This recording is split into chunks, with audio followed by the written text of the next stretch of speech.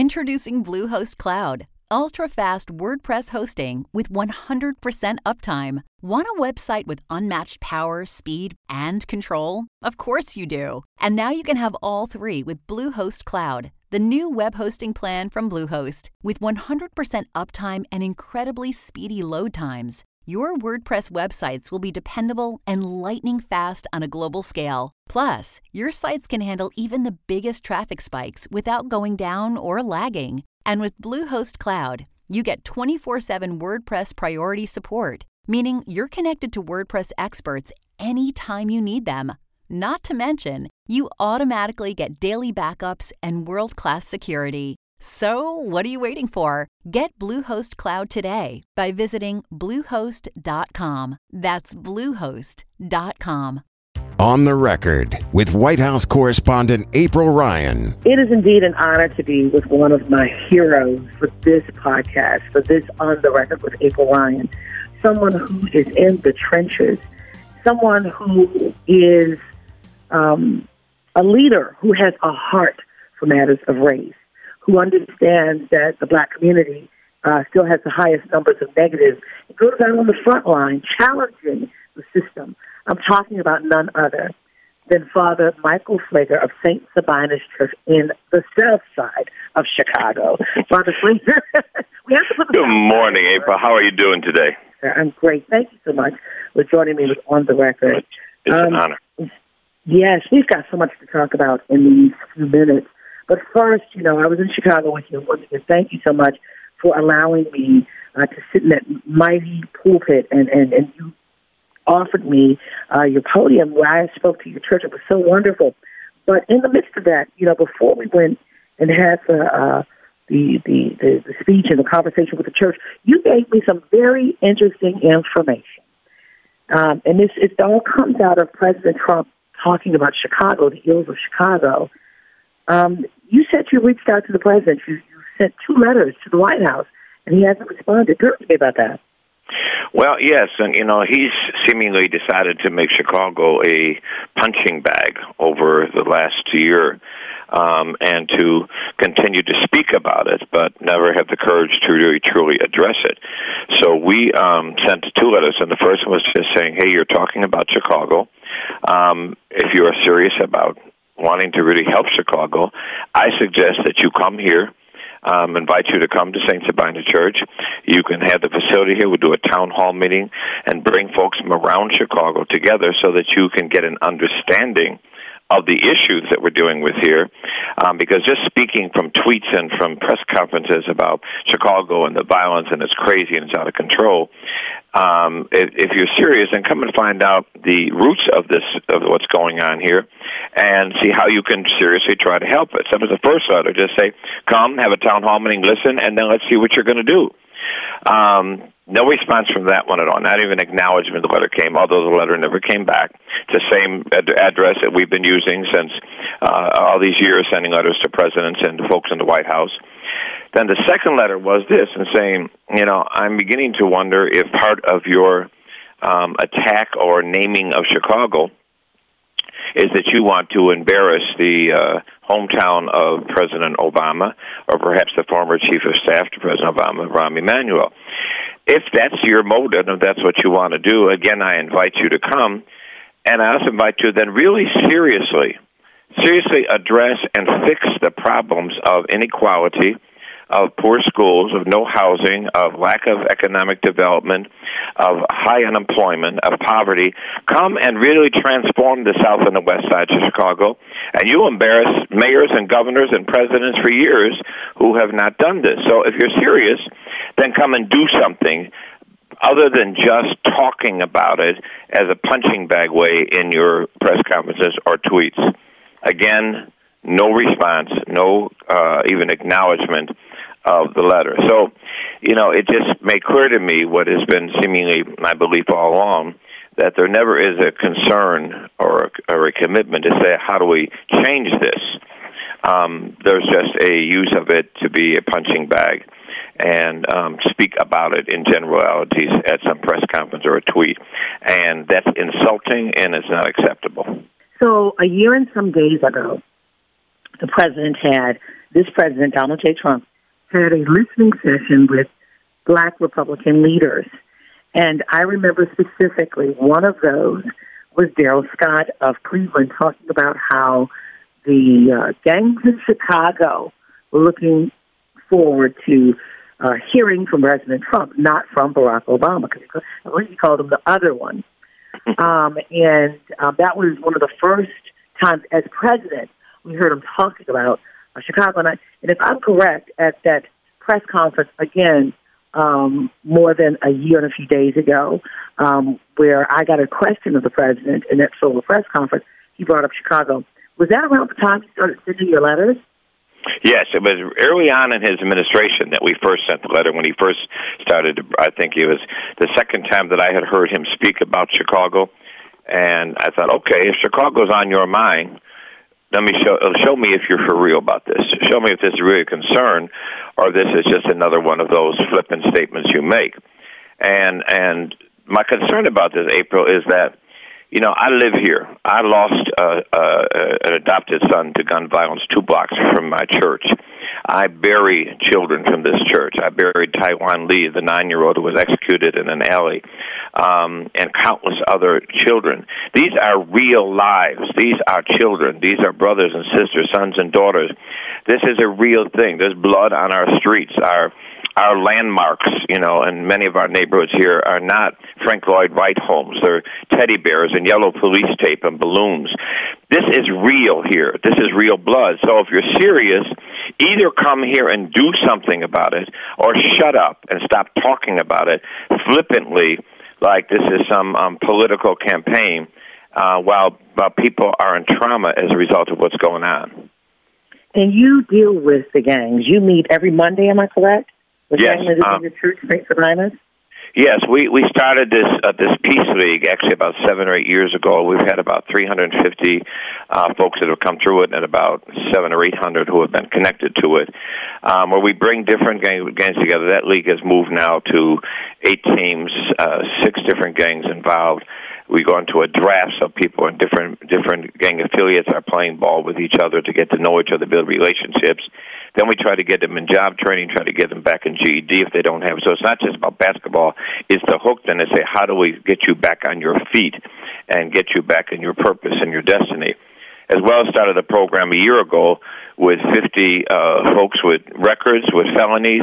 Some had ankle bracelets on, some on parole at the time, and said, let's show what we keep saying is if you give these young men an opportunity, a safety net, training, life skills, support system, and accountability system, we can change lives. So 46 of those 50 are now in full-time employment.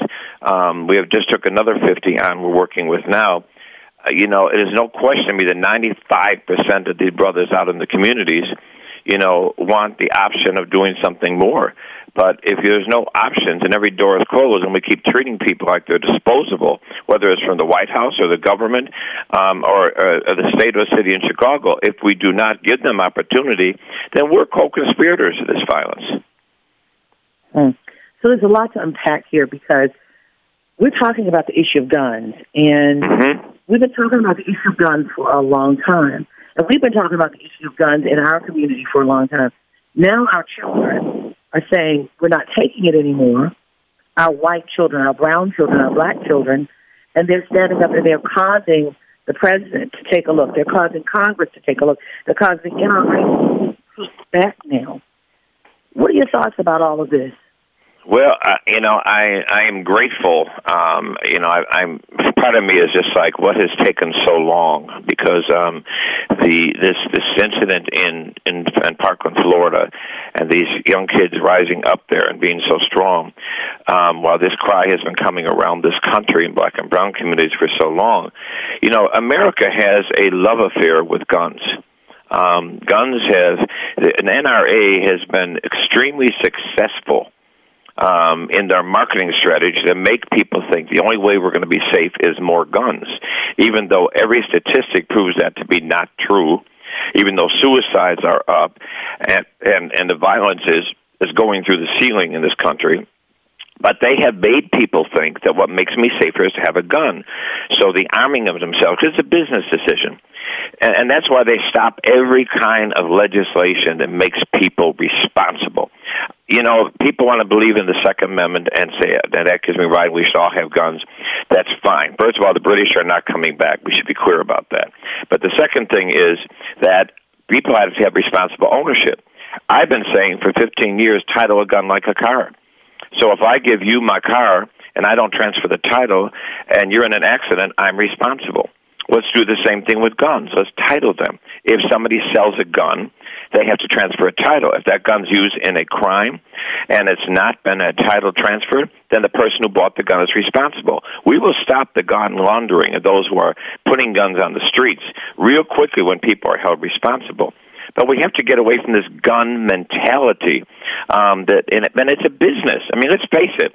You know, if we start to have legislation that puts a real responsibility on gun ownership, number one consumer, they say, of guns right now in America is the illegal gun. So we can take away the illegal ownership. All of a sudden, there's less guns being made. There's gun manufacturers make less money, and then the gun lobby gets less money. It's all business. That's just why you look at this dangerous thing that Trump is saying now about putting armed teachers. Now imagine if this continues, gets a momentum, and the NRA helps with this marketing that the schools will be safer if teachers have guns, and this ridiculous mentality, there'll be thousands and thousands of teachers buying guns all around this country, which will bring up the business of gun ownership. And then we're talking about we'll give them extra money. Isn't this crazy? We don't give extra money to teachers who have great scores and have great kids graduating, but now we want to give teachers extra money if they own guns and have them in the classroom. And they want those teachers to basically engage in a shootout, something that the Broward County, the Sheriff's Department, the deputies couldn't even do. They want the teachers to engage in a shootout, not knowing what the results could be. Absolutely. You hear from both sides of this. Once again, Father Pflger from St. Sabina's in the south side of Chicago with me on the record. The father, I've talked to, I watch social media. I watch social media. I talk to various people, and I've seen an outcry more than not of people not wanting teachers to carry guns. And listening to all of this, the proposals or the ideas that are put on the table, I talked to one Democratic leader on the Hill who said, look, they're saying all this, but they're slow-walking this. They're not really thinking that anything's going to happen because, one, the onus is now taken off of the gun issue itself and now being placed more so on the ineptitude of the FBI and the police there. And the focus is not necessarily on guns. Mm-hmm. Do you think, even with our kids, with this rally cry and trying to incite the nation to stand up, for safe schools and some kind of gun control, do you think that this congressional leader is right, that nothing is going to happen this time? That's my worry, because let's face it, we've seen now and too many times in history that people will get up and make politically correct statements to try, because they know where the public are at. We've known for years where the public stands on wanting more gun legislation that is common sense gun legislation. This has always been the majority of Americans and a majority of NRA membership. But then when it comes to actually doing the courage to do legislation that'll make flesh to these politically correct statements, they're slow to do it because they're afraid of the backlash from the NRA and from very powerful supporters. That's why when that young man stood at the CNN town hall meeting, looked at Mark Rubio and said to him, will you say right now that you will not take another dime from the NRA? Mark Rubio would not respond to him. And that's got to be a litmus test that goes around this country right now. We've got to have anybody that's running for office to be able to stand up and commit to not taking a penny from the NRA, because when that happens, then we begin to take the power away from the NRA, and then people and running for office can become accountable to the people that they're serving and not to who's putting money into their account and owns them. So I am very afraid that the after all the politically correct statements and after all the rah-rah that want to get everybody to say, oh, we got to do something, I want to know, what are you going to do? Will you stop taking money from the NRA? And number two, will you vote for this legislation? Will you ban assault weapons that are military weapons? Will you put responsibility on gun licensing? Will you put total background checks? Will you not just talk about mental health people not getting guns, but also providing mental health support? Because the same people that are up there saying now, yes, we've got to help people with mental health not to get guns, but you closed all the mental health centers around the country for people getting help, too. Will you really do the things necessary to make America safer in our classrooms and in our streets? Or are you going to try to ride out this momentum right now with saying the right things, but lack the courage to do the right things? You marched with Dr. King, you marched with John Lewis and Harry Belafonte during the 60s. That's some of the reason why you got your heart, the 50s and 60s, I would say. What is missing now as you look back to the past, to the present? Well, I think it's a couple of things. I think right now we're in a very, very serious time in our country.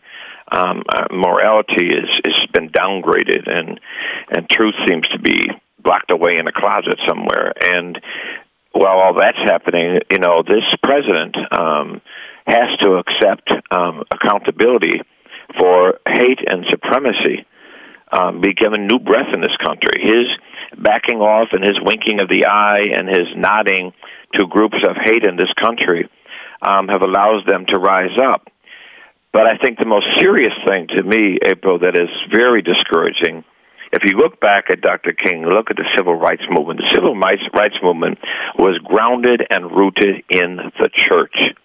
Its foundations was in the church. Nearly all of its meetings were held in the church, in midst of prayer and singing and scripture, and then marching orders to go out of the church and change communities. And the church has become some kind of a spiritual laryngitis in this day. We're lacking the prophetic voice that is needed. We're lacking the courage that says the church ought to be the conscience and the moral compass of society, and the church has become too much more of just another corporation, another Fortune 500 business. In fact, there's one whole part of the church in this recent year who has become the supporter, consciously, publicly, and subconsciously and quietly, of issues that the president has done, and is not calling him out on morality and a consciousness, and saying crazy things like that God has appointed him and he's the leader for God at this time. What has happened to the church? So if the church does not regain its power and legitimacy with being the voice that speaks the conscience, that asks the questions, that raises the issues, that throws stones at the windows, and makes government and corporate America and capitalism ask themselves what they're doing. If we stop doing that, then our society, I believe, is lost, because there's got to be some kind of a moral compass that addresses both an administration, a Congress, a president, a corporate America that is going rogue right now and bringing and uncovering and encouraging the worst of America to be in control and be the voice. So the church, the synagogue, and the mosque has to step up and regain its place. Wow. Father Pflger, I could talk to you all day and ask questions and just listen to your wisdom. Anything else you'd like to add? No, I just want to thank you, April, because you are one of those voices that continue to ask the questions. And we need your voice. We need voices like you. You should not be the exception. You should be the norm in media of asking the questions. And there's an old spiritual that says, make them hear you. And I believe that right now we need in society, the church, the synagogue, the mosque, the voice of conscience, the voice of truth, the voice of justice, the voice of love and peace in this country. We have to make America hear us and not shut up, not be quiet. This is the time to stand up, to rise up, to resist, and to support folks like you and others who are asking the questions and demand answers. With this week's On the Record, I'm AURN White House correspondent April Ryan. Don't forget to subscribe to On the Record on iTunes, Google Play, SoundCloud, Stitcher, or any other podcast directory. If you like what you hear, leave a 5-star review. On the Record, a product of American Urban Radio Networks.